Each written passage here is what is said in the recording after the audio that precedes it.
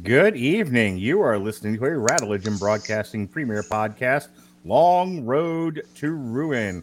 I am your host, the Mandated Reporter, and frankly, I'm mortified, Mr. Mark Rattledge. And yay, it's Black History Month, Jason Teasley. Hoorah! And what better way to kick off Black History Month than two white guys in their 40s, talking everything about Shaft. Yes, sir. I can't think of a better way to kick off our celebration of Black cinema during Black History Month than with not the 70s Shaft, because we did those years ago and those are up in the archives now, but with the Shaft 2000 and Shaft 2019 movie starring Samuel L. Jackson. I'm excited. We Jason and I hatched this plot a couple of months back. We were like, Jason was like, I want to do more recordings. I want to do more stuff. And I said, okay, February would be a really good month to do that because there's a whole bunch of things I want to do every year. Like this has been a thing of mine every year that I've been doing podcasting when I'm able to is dedicate a couple of hours a month to movies and TV shows and music that authentically from the Black culture. And Jason was like, "Yeah, I'm all in on that." So try to get past the irony of this and just settle in for a wonderful discussion of Samuel L. Jackson reprising the role that taking on the role that Richard Roundtree made famous. Shaft. Shut your mouth, Jason Teasley. Yeah, I mean, we talked about this going into Black History Month. We definitely wanted to tackle more things. I like coming on shows with you, and you kind of tapped into my softer side and my intrigue side with some of these shows that we're going to do, such as the Black exploitation, some of the lighthearted stuff, but most notably, this one was very high on my list because, when you think, I tend to think about the early Shaft stuff that I didn't really watch, I guess you could say, but everybody knows the Roundtree version of Shaft. Right. That is iconic. Right. And, we talked about that before I turned on the camera tonight. That regardless of how you might feel about the blaxploitation genre as a whole, and it, like every other genre, has its ups and downs. It's good, it's bad, it's indifferent. You can't get past that. Shaft is the character of Shaft is an important part of African American iconography. He's in a lot of ways, he's like a Black folk hero. And those three movies that Sean and Pat, I actually forgot Pat was on that show until earlier today. The Long Road to Ruin we did a few years ago for Black History Month, where we covered the first three Shaft movies from the 70s. We talked about how important that character is, and how it inspired a lot of what would come in terms of films and character creation in the Black community, and really at large, because it's not just Black people. I mean, this wouldn't have been nearly as successful if the rest of American culture didn't embrace it. Yeah, and like I said, I mean, the character of Shaft is iconic enough to you just hear the name, you automatically get that mental image of Roundtree and the character. Right. But you hear the Isaac Hayes theme music. Yeah, what you talking about? Shaft's a bad mother. Shut your mouth. But you get that iconic. You get that iconic vision of the character of Shaft. And I think this is what makes this really interesting for me, because I have that idea in my head, but coming back to see Samuel L. Jackson take on the role kind of seemed like a natural fit, because he's got that hard ass attitude and that presence. He has undeniable charisma. Like he absolutely can carry an action movie, but he also has sex appeal. He's funny. I mean, I know Samuel L. Jackson for a long time was known as the guy that takes every role. He's kind of like Bruce Willis now, with his 106 Razzie award-winning movies. But yeah, for a long time there, like people think about Samuel L. Jackson, and sure, he's Nick Fury, but he's also the snakes on a plane guy. So yeah, but he really does embody, the spirit of Richard Roundtree for this role. Yeah, and we're going to talk about these two movies because they're very vastly different, as we kind of mentioned off air, but we want to kind of dive into it here. But yeah, just the iconic role of Shaft, Samuel L. Jackson taking that role, stepping into it, kind of was like kind of seamless to me because you got the picture of Shaft from the 70s. Then you just kind of slide Samuel L. Jackson into that role. It's kind of like, you know, when you mentioned Nick Fury, just on a real side tangent, is when the comics modeled Nick Fury after Samuel L. Jackson in hopes of if there was ever movies that he would play Nick Fury. So it was kind of one of those roles that I guess you could say he was born to play. And he plays them in these two movies. Shaft is played very differently, and we'll start talking about the first one. I'll let you go ahead and get into the synopsis and everything. Thanks, Jason. Thanks for letting me lead my podcast. All right, so Shaft segue seamless. So Shaft 2000 is really a remarkable film. It came out June 16th, 2000 from Paramount Pictures when they were a real studio. It cost $46 million, had a budget of 107.2, so it was pretty modestly successful. It was directed by John Singleton. John Singleton is an acclaimed award-winning director, does a lot of stuff that focuses on the African-American experience, very much so for African-American audiences, but he's also, I think John Singleton directed, if I remember correctly, also directed Training Day, which Denzel Washington won an Oscar for. What else is John Singleton known for? Most notably, if you think of John Singleton, his most iconic movie, you're going to go to Boys in the Hood. Yes, which he was nominated for an Academy Award for the Best Director and Best Original Screenplay. He directed Poetic Justice, Higher Learning. What are you two doing there? Plotting? Jason, someday we have to talk about Higher Learning. It's awesome. Rosewood. I think I've only seen it once. Baby Boy, he directed the second Fast and the Furious movie for what that's worth. And then Four Brothers, and then Abduction in 2011. That's the Four Brothers is so good. And that's the last movie he directed. He produced Hustle and Flow, which is awesome, by the way. Don't think I've seen it. You've never seen? Oh my god, you absolutely should see Hustle and Flow. It's incredible. He produced Black Snake Moan, which is also incredible. Not seen it. it's in my top 20. Black Snake Moan is fantastic. Illegal Tender, which I have never seen.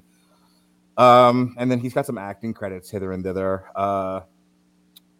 So John Singleton I think he's also like a producer now on. He co-created Snowfall, which is like one of my favorite TV series. That's the TV show about how the CIA brought crack to Los Angeles. So anyway, this also stars, which is why I like it so much.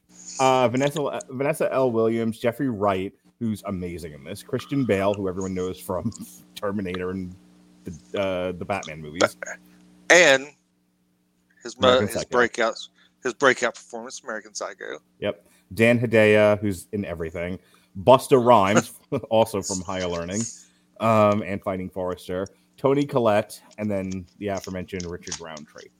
So, just to kind of give you a couple more notes here, the film opened number one for its weekend with 21.7 million, and by the end of its run, it had grossed 70.3 million domestic for a grand total of 107, which I mentioned before. It's got a 67% on Rotten Tomatoes and a 6.1 out of 10 for Metacritic. Cinema Score gave the film a B+ on an A+ to F scale. So excuse me. So again, a fairly successful movie. It's not the Avengers, but I don't think it ever was meant to be. Even though the film shares the same title as the 1971 film, it's a contemporary sequel with Jackson's John Shaft character being related to the earlier films Shaft played by Richard Roundtree. Only in this one, he says he's his uncle, and then in the next one, they recant that. So the plot is as follows. NYPD detective John Shaft is called to investigate the grievous assault of Trey Howard outside a restaurant. Shaft arrests Walter Wade Jr., the son of a wealthy real estate tycoon, who's played by Christian Bale, after noticing blood on him. Wade claims he acted in self-defense. He's coming right for us. Shaft notices an injured waitress, Diane Palmieri, eyeing Wade and tries to coax a statement from her, but she claims to have not witnessed anything. Trey's friend tells Shaft that when she and Trey entered the restaurant, Wade racially harassed him. Trey humiliated Wade in response and left the restaurant, and Wade followed after him. Shaft looks for Diane, but she has left. Trey goes into a seizure and dies. When Wade mocks Trey, Shaft punches Wade on the nose and does it again when he is threatened to be transferred to another precinct. At the trial, the judge grants Wade bail of $200,000. Wade later calls Shaft to thank him for breaking his nose and that he has fled to Switzerland like you do. 2 years later, Wade returns to the country where Shaft greets and rearrests him. Shaft's friends throw him a celebratory party where the elder, Uncle Shaft, appears and warns him that Wade's wealth puts him at an advantage to beat the case. While temporarily detained at the police headquarters, Wade is befriended by Peoples Hernandez, a Dominican, played by Jeffrey Wright, a Dominican drug lord whom Shaft previously arrested. At the hearing, the judge has Wade surrender his passport and sets bail at $1 million. Shaft resigns from the police force and promises to bring Wade to justice on his own terms. Shaft searches for Diane, but only locates her mother, while Wade offers his deceased mother's jewelry to hire Peoples to go after her. Peoples wants Wade to join him in his drug business, but agrees to the job provided that Wade sells the jewelry. Peoples hires Shaft's former colleague officers Jack Roselli and Jimmy Groves to tail Shaft. The officers in turn reveal a snitch among Peoples' gang who had told Shaft what was happening. Disguised, Shaft and his former colleague, Detective Luger, mug Wade of the money he gathered from selling his jewelry. He then plants the money on Roselli and Groves and makes people think they are double-crossing him. However, after getting word that Shaft has left the scene, they follow him. Having traced a phone call, Shaft eventually locates Diane, but Peoples' gang attacks them. In the shootout, Shaft kills Peoples' little brother. Diane's brother, Mikey, and Frankie arrive to retrieve her, but Mikey is stabbed by Peoples. Shaft, Diane, Rasan, and Frankie take shelter at Rasan's apartment, secretly followed by Roselli and Groves. Diane tells Shaft her eyewitness account of Wade murdering Trey. Wade threatens to keep her silent, and then she agrees to accept the payoff on the condition she disappear. Meanwhile, Peoples angrily attacks Wade over his brother's death. Roselli and Groves stake out Rasan's apartment, but when Carmen arrives and starts asking questions, they shoot her in the chest. Peoples' gang attack, but Shaft shoots back while Diane and the others flee. Roselli and Groves catch Shaft, but Carmen, who is wearing a vest, kills the corrupt officers at Shaft's command. People, like you do, people in his gang pursue and take down Rasan's car. When Peoples holds Diane hostage, Shaft persuades him to fight without weapons, but after a momentary face-off, they drop backup guns, with Shaft killing Peoples first. Shaft assures Trey's mother about the new trial conditions. However, when Wade arrives, she shoots him several times and is subsequently arrested. Back at the police station, Shaft reiterates to Carmen that he prefers to be a private detective. A woman asks them for help in filing assault charges against her abusive boyfriend. Shaft initially is reluctant, but when he sees her injury, he decides to help her via his methods. He and his uncle go together to confront the boyfriend along with Rasan, whom Shaft presents with a new ride. All right, Jason. So, Shaft 2000 by John Singleton. What do you think? I've really enjoyed this. Surprisingly, I'm a big Samuel L. Jackson fan, but this had everything that you would expect a Shaft movie to have. You had the subtle comedy, wasn't over the top, like we'll talk about shortly, but you had a lot of the action and a lot of the persona that Shaft is known for, kind of that, bend the rules, outside the law, vigilante type justice that, he was iconic for in the 70s role.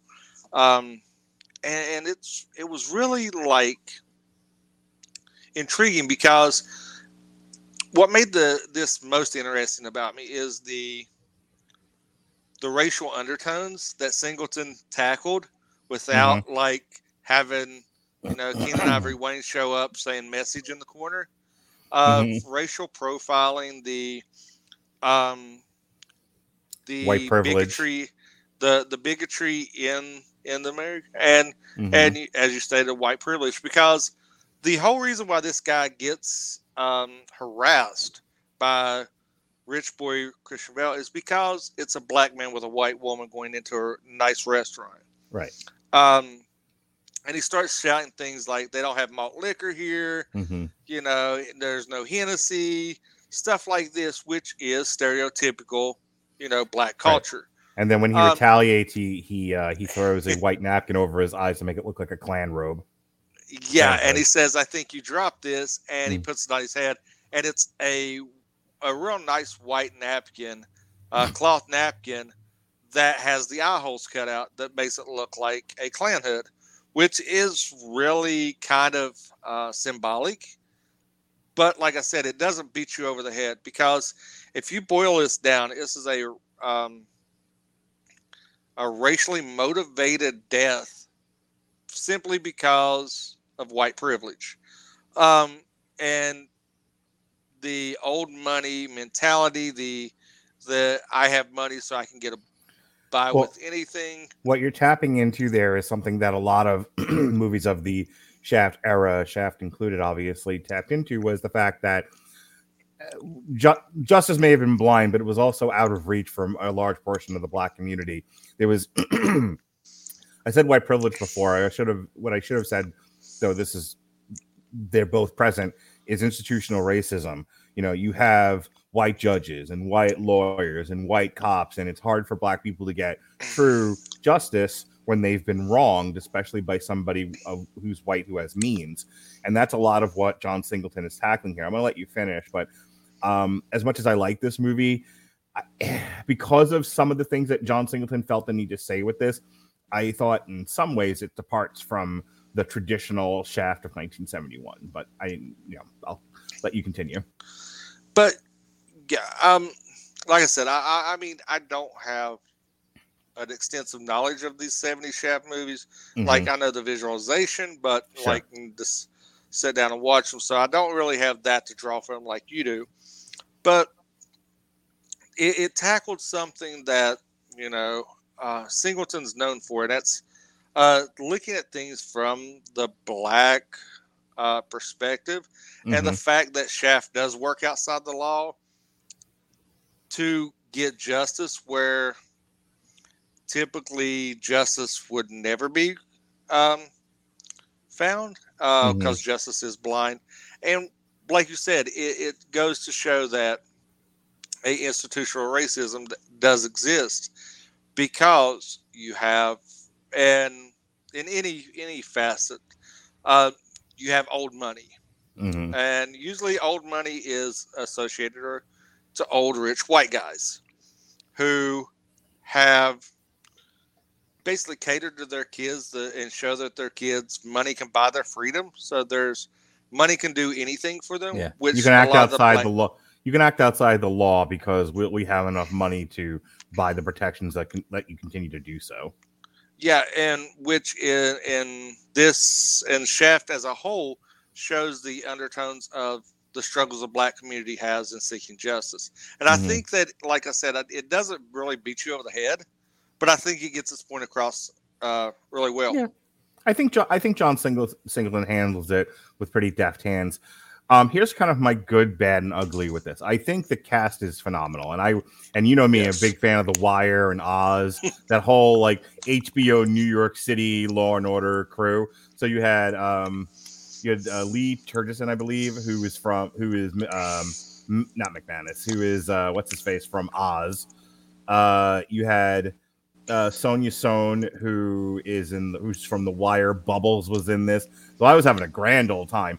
Jeffrey Wright as Peoples Hernandez, I didn't even recognize him. Like, you think of Jeffrey Wright now, and he's the Watcher, in the Marvel cartoon, or I just saw him in The French Dispatch. And granted, these are now this is a 20-year-old movie compared to the stuff I just cited, but like, when I realized who that was, like, it's a young Jeffrey Wright, and he's playing this like despicable Dominican drug lord, I was like, oh my God, talk about just enveloping yourself in the role and making it come alive. Like, that's acting, my friends. Jeffrey Wright is pretty incredible here. We know, I joked before about, we know Christian Bale as Batman. I'm not wearing hockey pants. And we know him as John Connor in Terminator Salvation, and people know him from American Psycho. He plays such a scumbag here. Yes, he fits his role perfect. He fits his role like the snooty rich white rich kid that daddy will save me. He plays this role so good. So condescending. Like he is just the worst. Like you watch him and you're like, I don't like being white anymore. And that's what he's supposed to do. Like that's the effect he's supposed to have on the audience, and it works. It totally works. Christian Bale is fantastic. And then of course we get to Samuel L. Jackson. Here's my problem with this. I always have a problem with some of these movies. They're very rarely perfect. Here's my issue with Shaft. If you take Shaft out of it, like, and you just said, Black Cop Story. That's the name of the movie. Okay. Samuel L. Jackson is Black Cop Copperson. It doesn't change the story. It doesn't change the story at all. It also doesn't really change any aesthetic or motif. It's just a cop noir. And that's the thing. Shaft had a very, very specific. If you go back and watch the 71 film, I remember listening back to the podcast that Pat, and Sean did. We talked about how it's a window into that era of New York. I mean, the late 60s, the early 70s, it was the Vietnam vets coming home and becoming a homeless, drug addicted, in many cases, mentally ill population, and what effect that had on the safety in the streets. This was, pimps and hookers, a lot of the stuff that you see in the show The Deuce from David Simon. Yes, I do watch other shows besides The Wire. So it's a lot of that. And, and Shaft is sort of this knight in shining armor against this wave of terror and crime and filth and whatnot that is just enveloped and dragging Manhattan into the East River. There's Shaft cutting through all of it. And he has all of this, suave ability with the ladies, and he's a tough guy, and he's respected in the street. You get a little bit of that with Sam Jackson here. You get that he's respected in the street. You get that he's tough, whatever. But I didn't see like the ladies' man part of him. What are you talking about? It's my duty to please that booty. That's the second movie that he says that. He does it in the first one too. Does he? Oh, I completely missed it then, because I remember it in the second movie because it made me laugh. That's right. Sure he does it in the first. You know what? Now that I think about it, yeah, you're right. He does say it in the first one, because in the second one he points to Usher and he's like, "It's your duty to please that booty," which I was in tears laughing. Anyway, I don't know. He may have said it.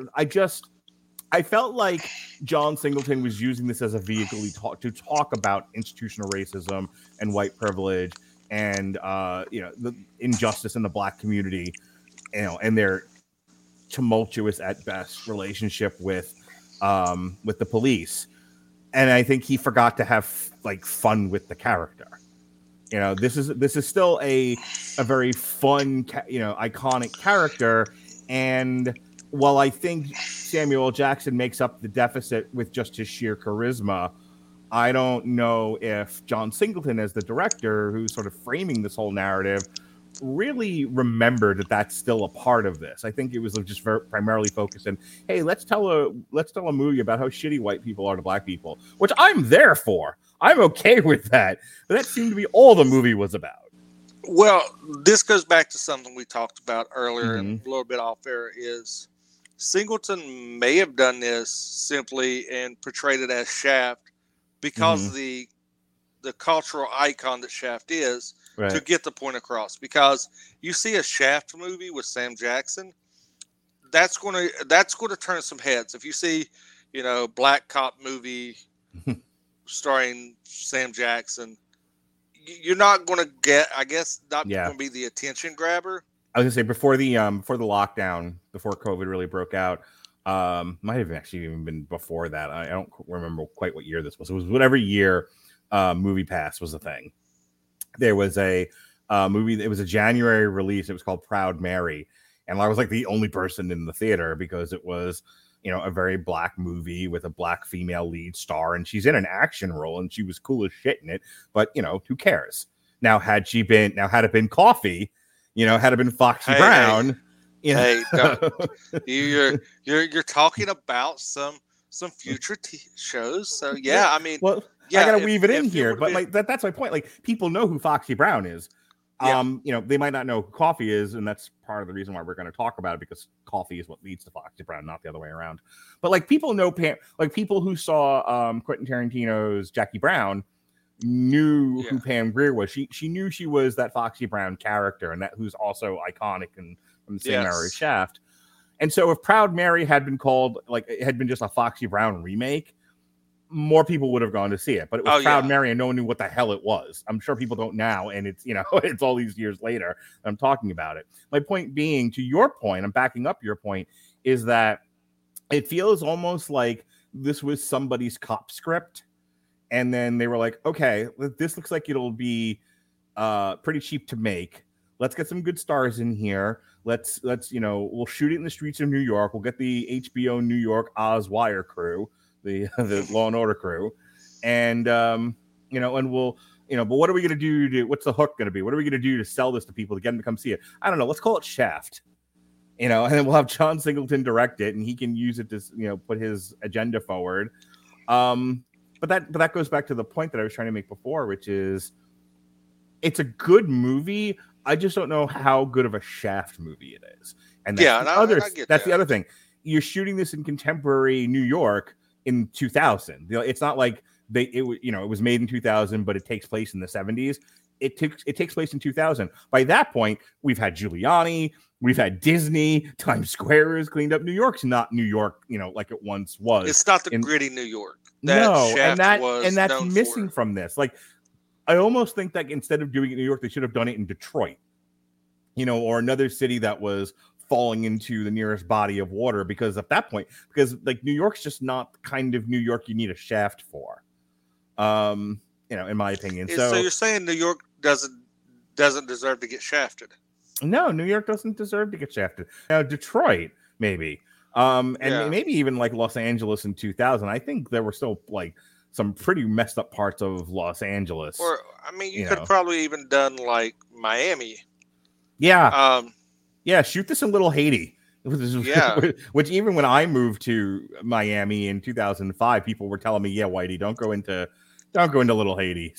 Don't go into Little Havana. Don't go into Little Haiti. Just stay in your part of Miami. So that might have been a good one.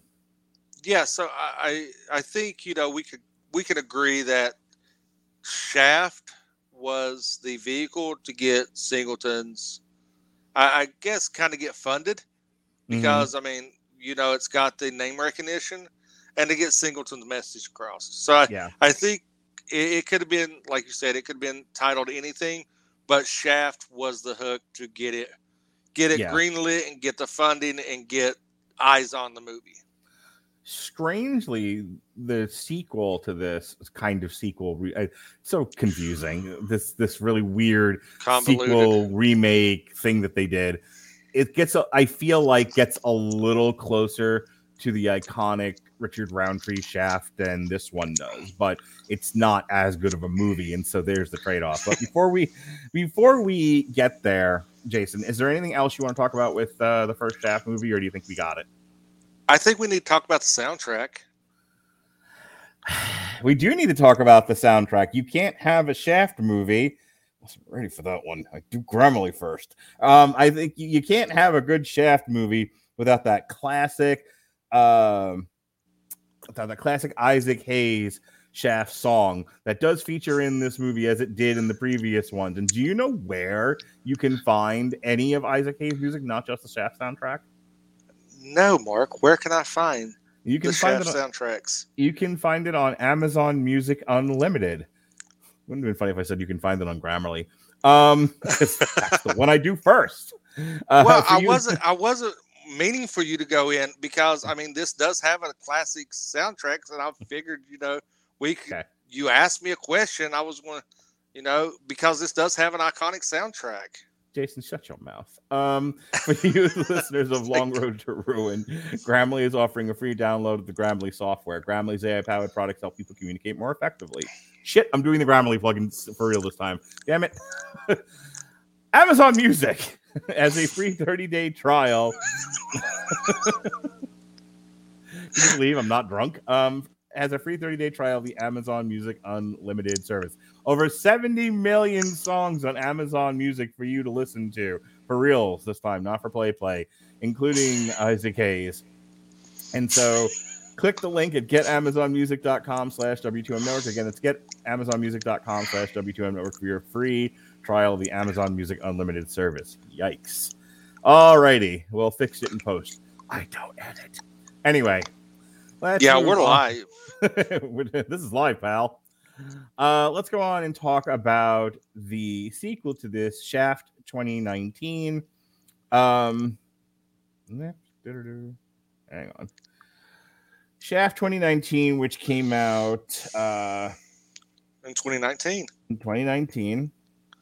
And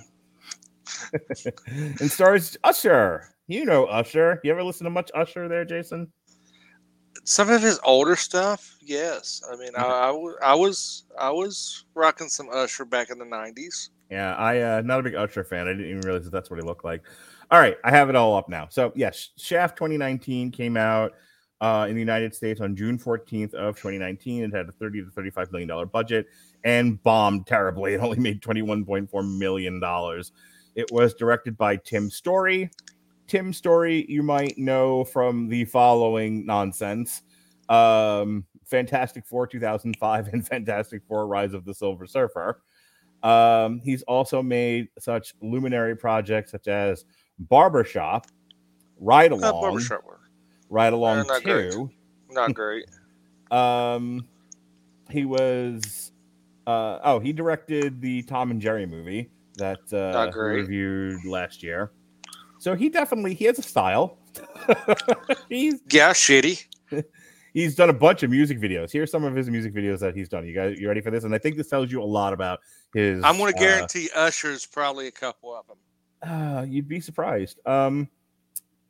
So he has directed I Can't Feel It by the Ghetto Mafia, I Do by John B., Sweet Lady by Tyrese from the Fast and the Furious movies, Are You Still Down, Jason Teasley by John B. featuring Tupac, Cheers to You by Playa, He Can't Love You by Jagged Edge. I'll skip down here a little bit. I Drive Myself Crazy by NSYNC, Tell Me a Drill by KC and JoJo. Let's move down a little bit more. Oh shit, Ride or Die Chick by the LOX. Yeah. You ever listen to much LOX, Jason? No, I've never even heard of them. You've never heard of LOX? No. Crazy. Because I'm it's one of my favorite rap songs. He directed the video for it. I'm gonna have to make you do like a blind react to this now. Wow Out by LOX. Yeah.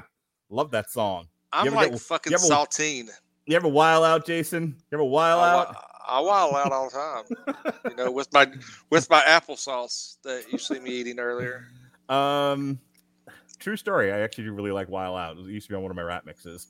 And then skipping down here, Nasty Girl by Brandy Eve, Naturi Naughton, and Nadine Velasquez. I don't know who most of those people are.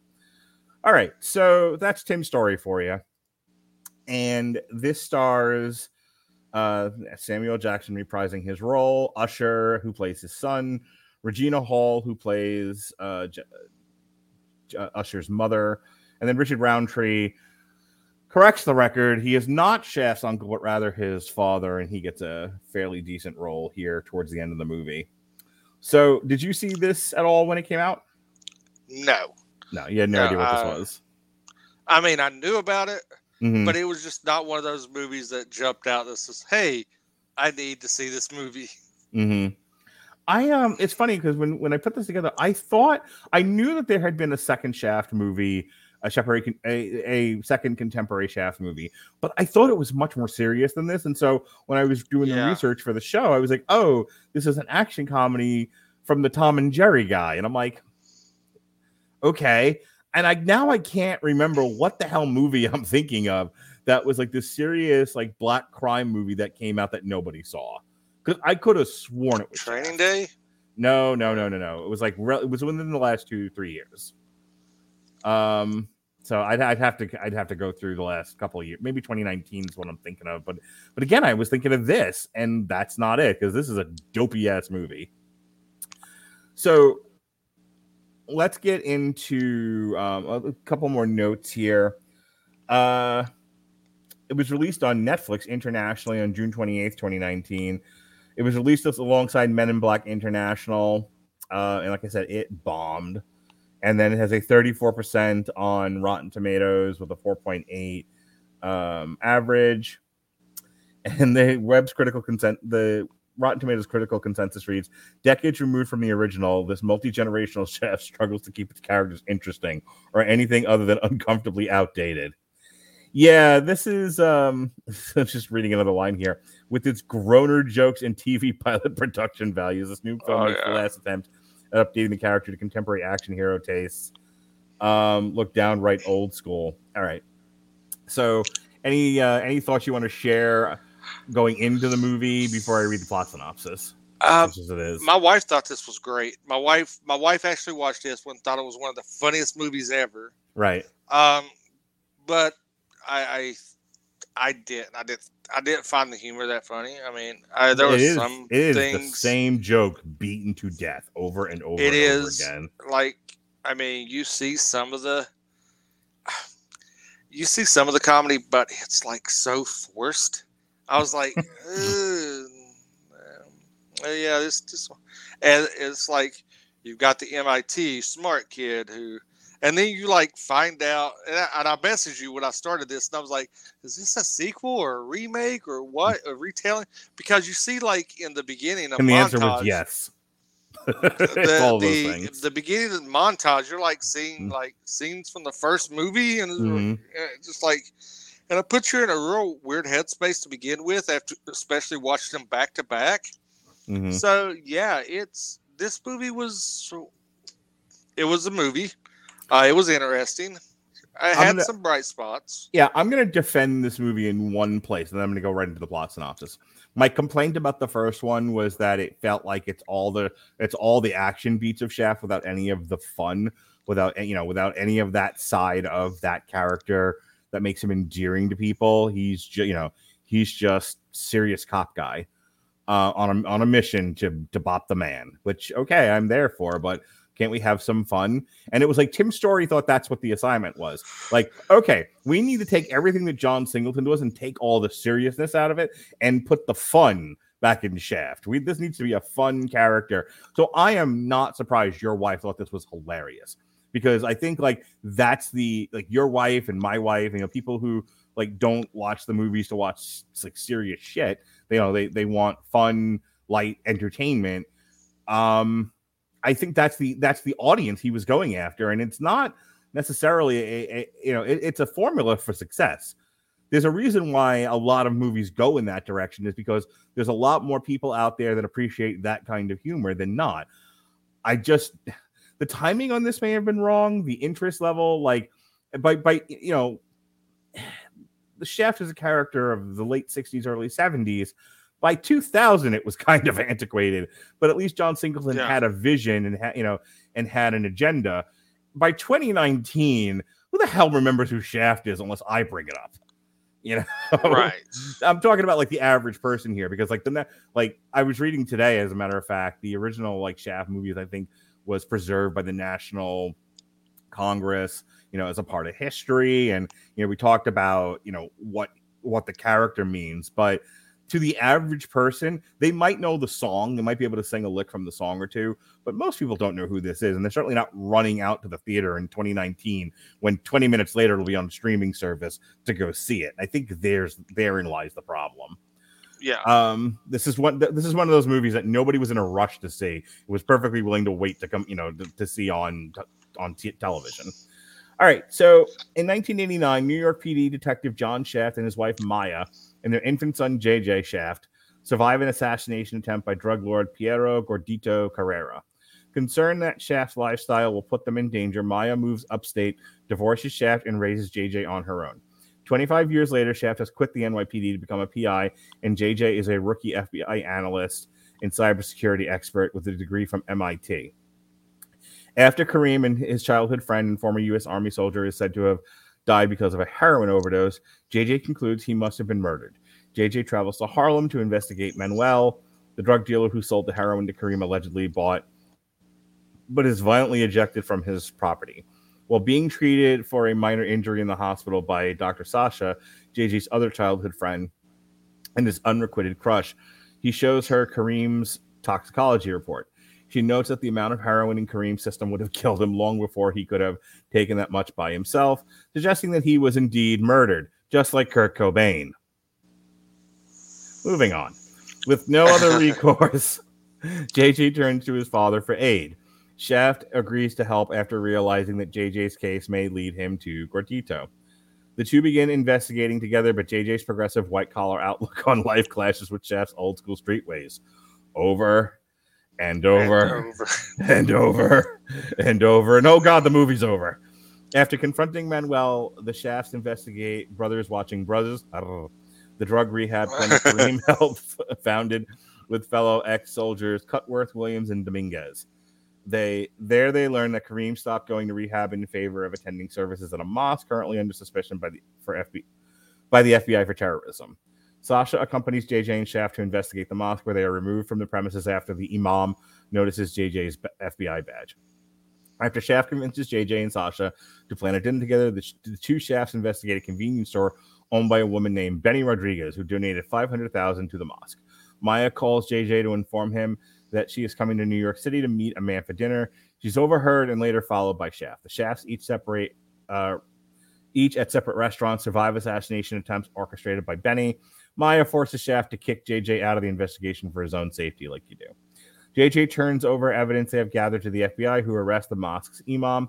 However, the media accuses the FBI of Islamophobia, and JJ's boss, Vietti, fires him. JJ returns to Shaft and overhears a conversation about Gordito, leading him to believe that his father was stringing him along the entire time. While Shaft visits and reconciles with Maya, JJ and Sasha track down Benny to an abandoned warehouse and learn that Brothers Watching Brothers is a front for drug smuggling. Like of course it is. Kareem was killed by Cutworth when he threatened to blow the whistle on their operation. JJ gets discovered by smugglers. Sasha is kidnapped while JJ is rescued by Shaft. Shaft introduces JJ to his grandfather, John Shaft Sr., where they acquire more firepower because he has a small arsenal in his apartment. Like you do. And Shaft Sr. decides to accompany them in an assault on Gordito's penthouse. The Shafts kill the drug smugglers while JJ has an intense fight with Cutworth and kills him, avenging Kareem's death.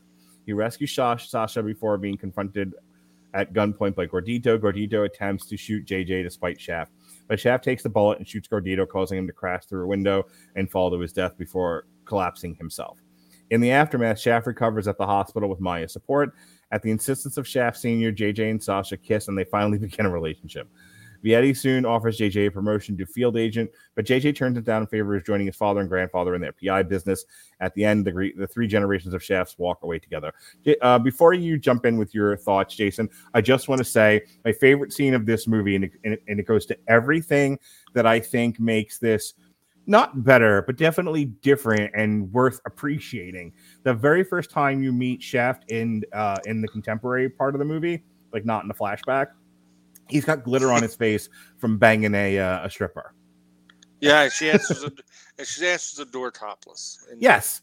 And I'm like, already I'm enjoying this movie more than the first one, because as much as I like a serious John Singleton cracky tale, you can't go wrong when one of the first scenes of the movie is glittered boobs.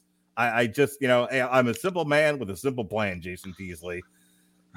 Tim Story knew the assignment, and the assignment was glittery boobs on Sam Jackson's face.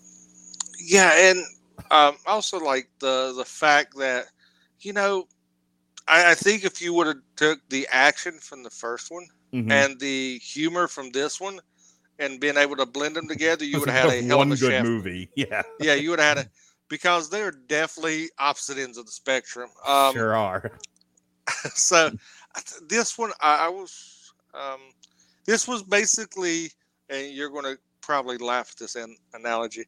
This was basically an amped up version of Carlton Banks going to the hood and not understanding what's going on, because you have this FBI agent analyst who went through MIT, which obviously had to also go through some FBI training.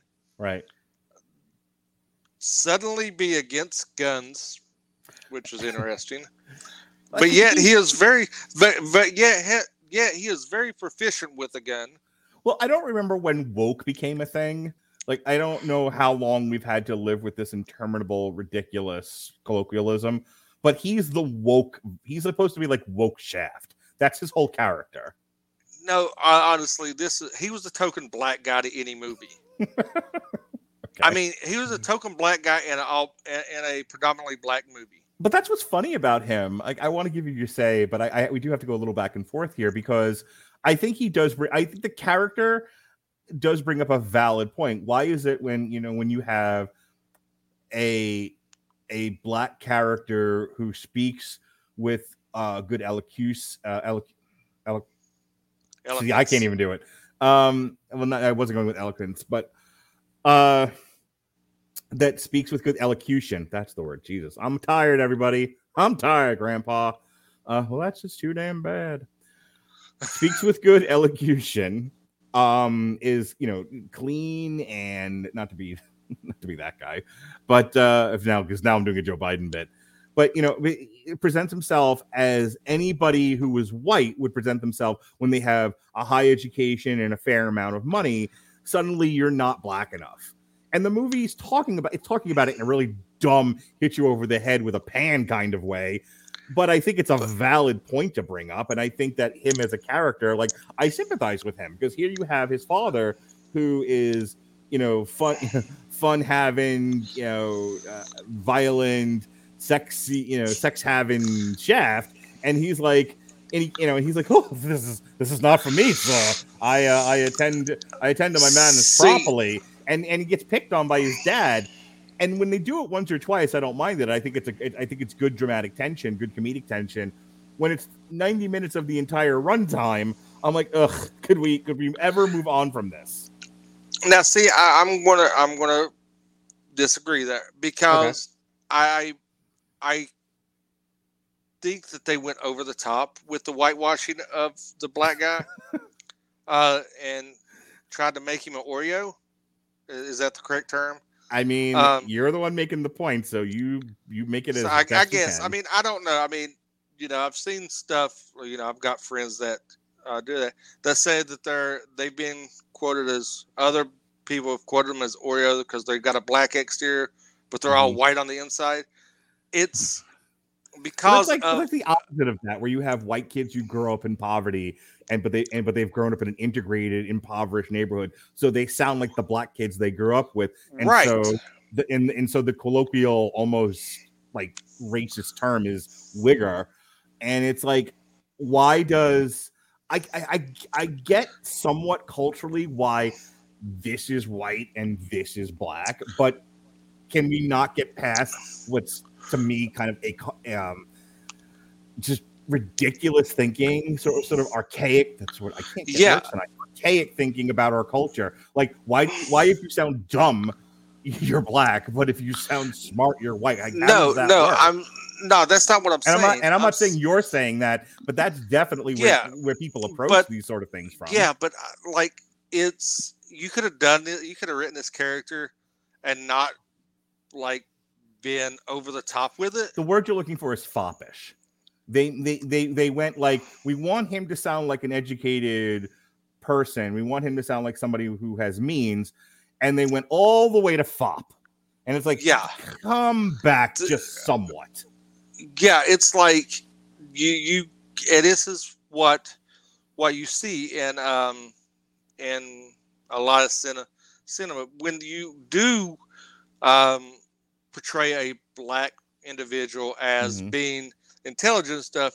There's not it's not a gray area. It's an extreme, right? And I think that's what they did with this is because and they did it to so far extreme that it kind of took me out of the movie because there's not a relationship because they was trying to do it as he was raised in the suburbs. He was basically Carlton Banks, and because he was raised in this lifestyle, he didn't know. It was like he was so disconnected from the black culture that there was an issue, and that took me out of it because you could have a highly educated African American and not basically make him sound like so like, I don't know the word I'm trying to get, but it's like you could do it without being over the top. You could portray them without making it sound cartoonish. So here's the funny thing about Tim's story. I was just looking at while you were talking, I was looking at his Wikipedia page again. He was nominated for 2 different NAACP Image Awards for Outstanding Directing in a Feature Film or Television in 2006 and in 2013. Again, he's the guy that brought you Barbershop, which I think is pretty lauded among people who have seen it as a pretty strong movie, emblematic of at least a part of the Black culture. And it's such a funny thing because here we are almost accusing them of characterizing him in a very like mocking, almost racist way. But it's Tim Story the one doing it, as if to say, like, I mean, he had every opportunity to shape this narrative the way that he wanted it. I mean, this was written by Kenya Barris and Alex Barno, but ultimately it's his movie at the end of the day. And certainly directors have their influence on the script, or can have their influence on the script. He chose to make him that way, as if to say, this shit's funny. People think it's funny to see a Black guy act hoity and foppish, and then to be brought, and then to over the time like acquire a bit of angst to him, a bit of street, yeah. And then it works the other way too, because Samuel Jackson is a sort of really turned up. It's almost like pro wrestler version of Shaft. Which cracked me up, but it was definitely over the top. It was like, okay, yeah. So it was like they sat down when they were writing the script, they sat down with a pad and they're like, what are Shaft's characteristics? And they're like, he's a detective. He solves crimes. He's a good fighter. He's good with the ladies. And they were like, okay, so we have to show all of those things here. And it was in the most like blatant, upfront way, or hit you over the head way possible. But to the point that we started off with when we began, you talked about like your wife liking this, and I said, there's a lot of people, there's more people out there like your wife and my wife than not, who like hit you over the head kind of humor. And so so I struggle with this because while I'm with you, I didn't love this movie or anything like that. No, I can see the appeal, I think, and I can see where Tim's story is like, this isn't about me. This is about trying to draw the biggest crowd and sell the most tickets for a feature that I was hired to direct. And when you know that the vast majority of people like stupid, broad, hit you over the head humor, that's where they're going to go with, and go with stereotypes and over characterizations and whatnot. And with that, I want to go to the other end of the spectrum when I want to talk about how Shaft was written. You had all the tropes and stereotypical things about Shaft too. Absentee father. Yeah. That suddenly wants to be back in his son's life and wants to try to be. He's been absent all these years, and then he wants to just come back in and thinking he's going to assume the father role. You got a promiscuous person, which is Shaft. But you still have that the seediness and everything. It's like there was no gray area for either one of these characters. You went over the top on both ends, right? And then tried to bring it back after, because that's what lost me a lot, is because they went so over the top with all these characters and made them cartoonish. That it was kind of like, okay, but let me ask you a question. Decent. If we were talking before we started recording live tonight, how much we were thinking about like other buddy cop movies where opposites attract and all of that, and so I'm thinking like Rush Hour. Like people liked Rush Hour because you had Chris Tucker and Jackie Brown. There's Jackie nothing Chan. about Jackie Brown. Nice podcast, but the one guy can't get his word straight. No, I can't. Not tonight. Jackie Chan and Chris Tucker, they couldn't have been more opposite, right? Right. But that's what makes it. The humor is the clashing between them, and then fighting crime together and that sort of thing. And I'm wondering how much of the Shaft script was yet again another script in some executive producer's drawer that that they were like, okay, what title are we gonna slap on this so that people will go see it because they recognize what this is? Because if we just put it out under its original title, which is, you know, Foppish Black Cop and his angry dad, no one's gonna go see that. So that's what I'm wondering, like, how much of this was really like we are sitting down to figure out how to tell a Shaft story in 2019, and how much of it was we had a script lying around that needed a hook. Well, also you got to look in Rush Hour. You have the cultural diversities too. You have the East meets West style, the cultural differences, and everything like that too. So that worked on that level. This was.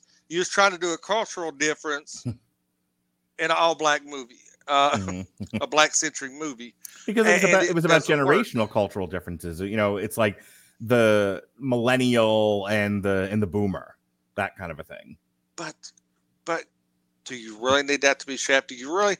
Can you do that without? No, I agree with that part of it. Like, if you tell that story, go ahead. But that's my problem with a lot of movies now. Is somebody wants to tell you a story, and the next question is, okay, but how are you going to get people to leave their house?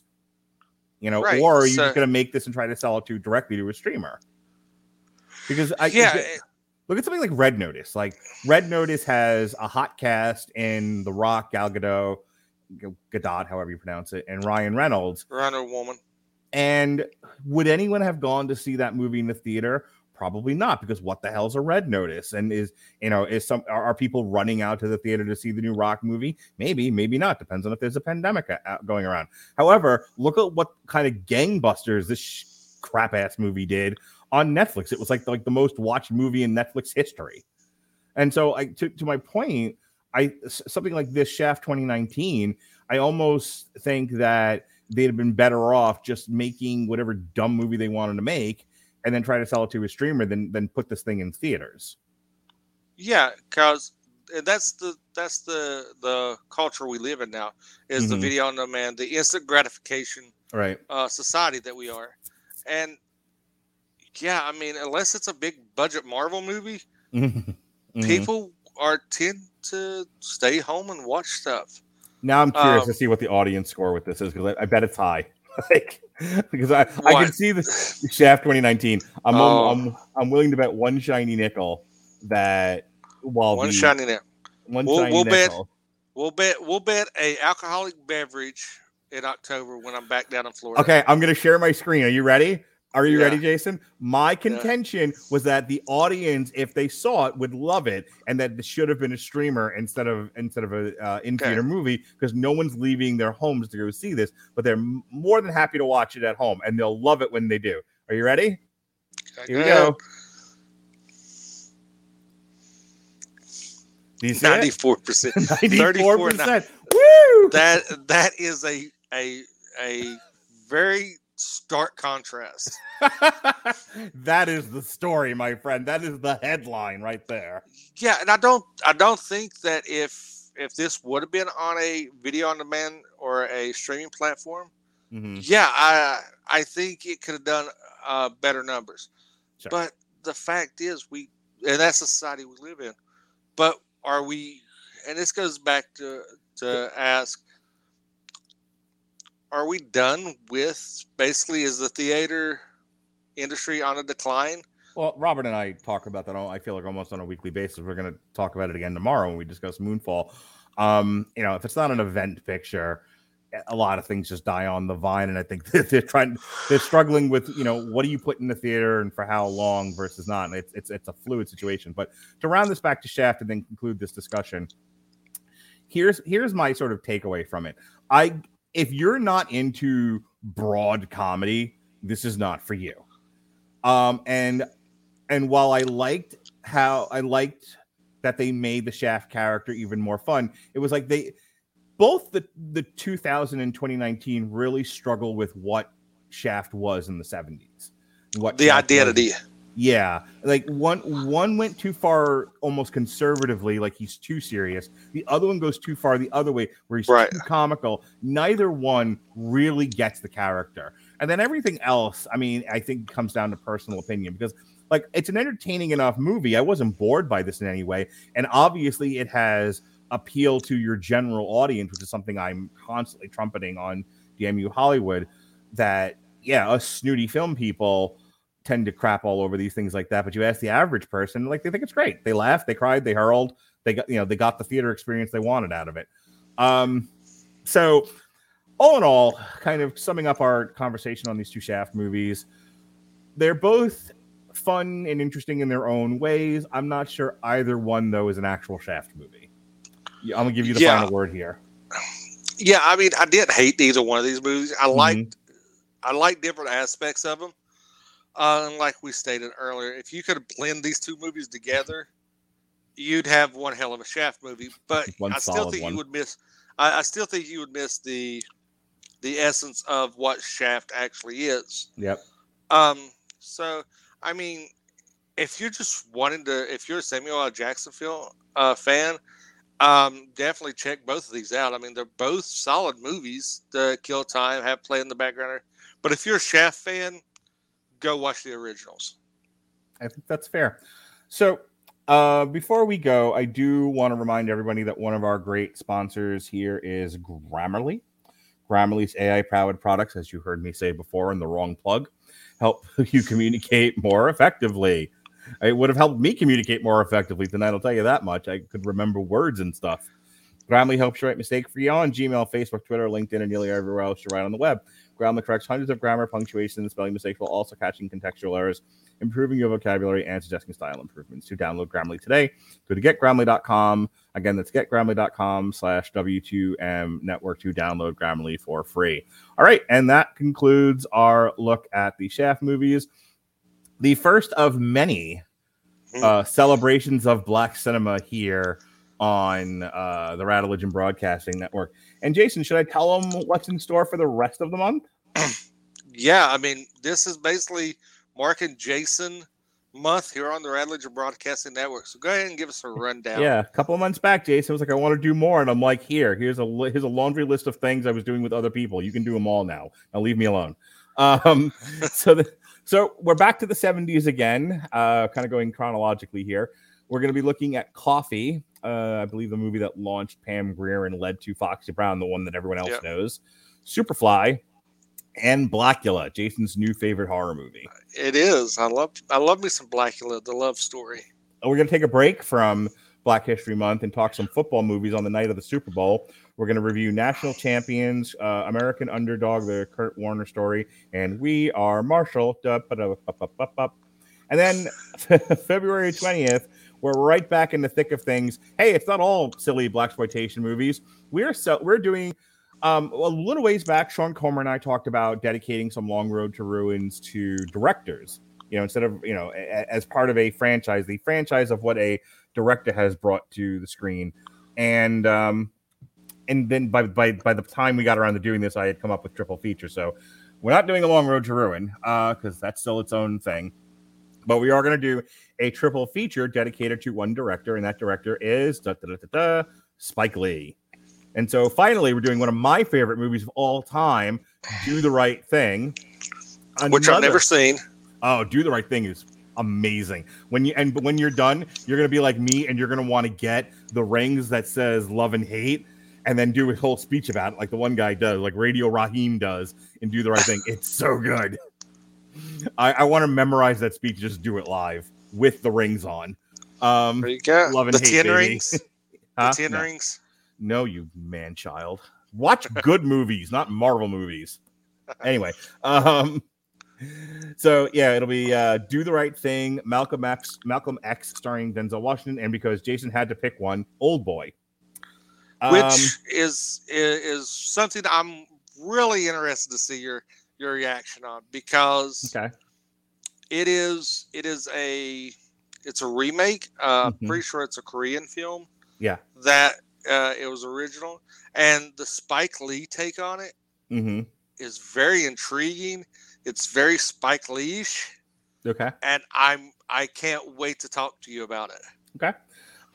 Him and Jason and Alexis will be joining me to review Peacemaker season 1, and then we're right back in the thick of things. Jason had to pick one of these. He had to pick one whole one or the majority of them. And so Jason was like, if we're doing a tribute to Black history, we have to do one of my favorite Black cinema movies of all time, Pootie Tang. No, and then that wasn't my pick. That was your pick. It wasn't my pick. I've never seen the movie. No, I think Pootie Tang was just one of those ones we landed on because we needed a third. Because you picked Soul Plane. No, okay, that's not how this went. You lying sack. You insisted on Pootie Tang and the Ladies' Man, and I threw my hands up. I've never seen Pootie Tang. I know it is outrageously off the wall. Okay, because everything I've heard on it.